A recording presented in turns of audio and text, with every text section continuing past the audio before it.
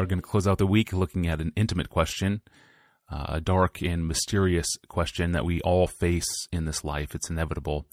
The moment of our personal passing. A podcast listener named Jim writes in to simply ask this: does God determine when we each die? And was this determination made from even before we were born? Pastor John, what would you say to Jim? Yes, and yes. God does determine when everybody dies, and he did decide that in eternity. So those are my answers. The first thing to say is that God governs with infinite wisdom and power everything that takes place. Ephesians 1:11, God works all things according to the counsel of his will. There is no reason contextually or biblically or theologically to limit that all things. So God governs all things. That applies to the giving of life and the sustaining of life and the taking of life.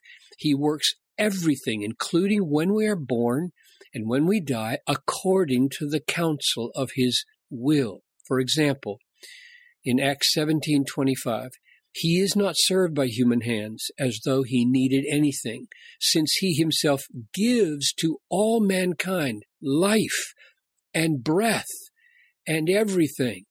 Or again, 1 Timothy 6:13, I charge you in the presence of God who gives life to all things, and of Jesus Christ, etc. Here's more specifically.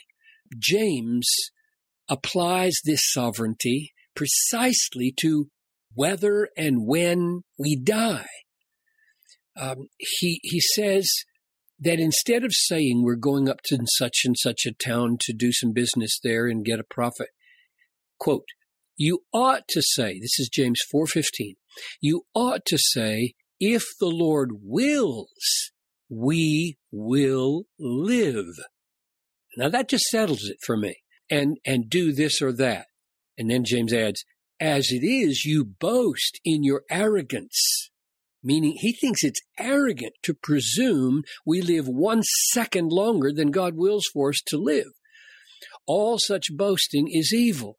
That's James 4:15-16. The point is, only if God wills do I live another minute. Therefore, the Lord decides when I die.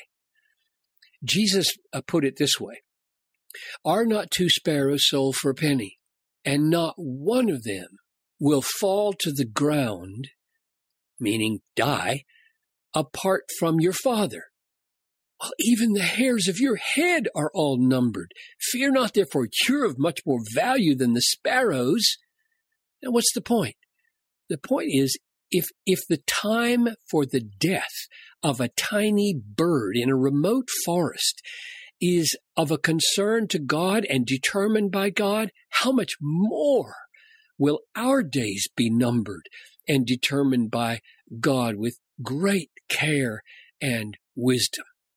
In fact, the psalmist says, your eyes, O God, saw my unformed substance. In your book were written every one of them, namely the days that were formed for me, when as yet there was none of them. Which means the days that God has allotted for me and you are already written in a book. They are decided.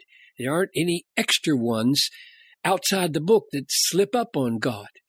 Job confessed this about his own children when they had all died in a storm. And he said, naked I came from my mother's womb, naked I shall return. The Lord gave, and the Lord has taken away. Blessed be the name of the Lord. Hannah says the same thing. In 1 Samuel 2:6, the Lord kills and the Lord brings to life. He brings down to Sheol and raises up. In other words, life and death are in the hand of God. Moses says the same thing when he quotes God in Deuteronomy 32:39. See now that I, even I am he, and there is no God besides me. I kill and I make alive. I wound and I heal. There is none that can deliver out of my hand. So my answer is yes, God is God. He governs the world, and that includes the time for our conception in the womb and the time for our death. His children don't want to have it any other way. I mean, God is always better than blind fate. God is always better than random chance. God is always better than demonic triumphs. What else would we want than for God to determine when we're born and when we die? And in answer to the other part of Jim's question, there are reasons for saying that God decides this in eternity, whether we live or die and how long we'll live. One of the reasons is that he speaks of our being chosen in Christ before the foundation of the earth.